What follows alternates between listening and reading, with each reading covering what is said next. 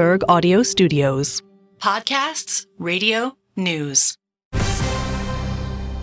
News when you want it with Bloomberg News Now. I'm Brian Curtis in Hong Kong.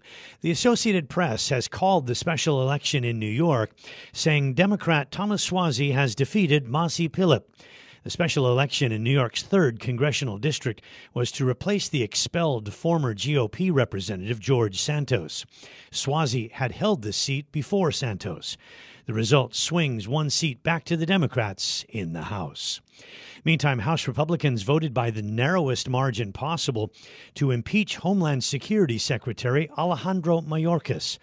Bloomberg's Billy House tells us the significance of the vote. The significance largely, though, is more against the backdrop of the ongoing battle over border security. And this is kind of the super messaging, yet another messaging maneuver by Republicans to keep people focused on that as opposed to perhaps Ukraine funding. This will play out in an impeachment trial, and that will probably start by the end of the month. That's Billy House. The Senate worked through the night and into the early morning to pass a $95 billion aid package for Ukraine, Israel, and Taiwan. The vote was 70-29 to send the legislation to the House. Bloomberg's Jody Schneider has more from Washington. It is without any of the border immigration changes that had been in the earlier much negotiated bill. It is just the funding. Now the question is, what does the House do with this? There's a fair amount of dead on arrival talk among the Republicans there, but it will be hard to totally ignore it because it has that aid to Israel that a lot of the Republicans have said they want to see. Bloomberg's Jody Schneider in the nation's capital. House Speaker Mike Johnson put out a statement rejecting the bill. In his words, America deserves better than the Senate's status quo. Defense Secretary Lloyd Austin is out of the hospital and ready to resume his duties today. Bloomberg's Ed Baxter has the story. The doctors at Walter Reed Medical Center say they identified what was causing him pain, and the bladder issue related to his prostate surgery was rectified in a non-surgical procedure. They say the prognosis from his prostate cancer surgery is still good.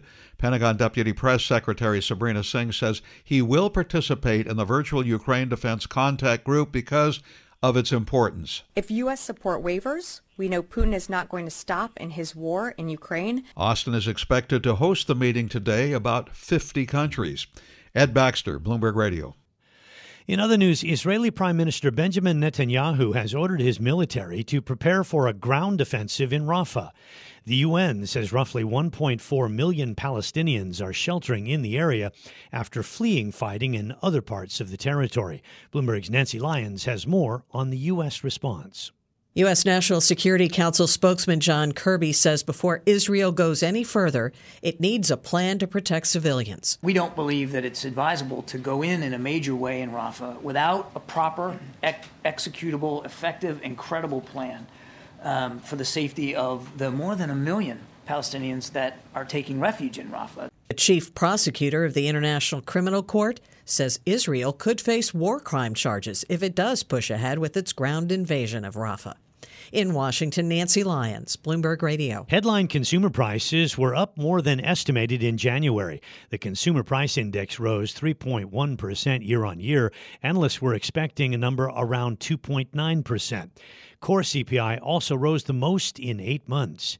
Wells Fargo chief economist Jay Bryson says it's not ideal, but it is just one data point the Fed considers when deciding the path forward. The trend is our friend in the following sense. So let's not forget that the CPI came down from 3.4% year over year in December to 3.1%, and back in June of 22 it was 9.1%. So it's down 2/3. We've got more work to do, but keeping those prices moving down and building on this trend is very much part of our agenda going forward. Wells Fargo chief economist Jay Bryson.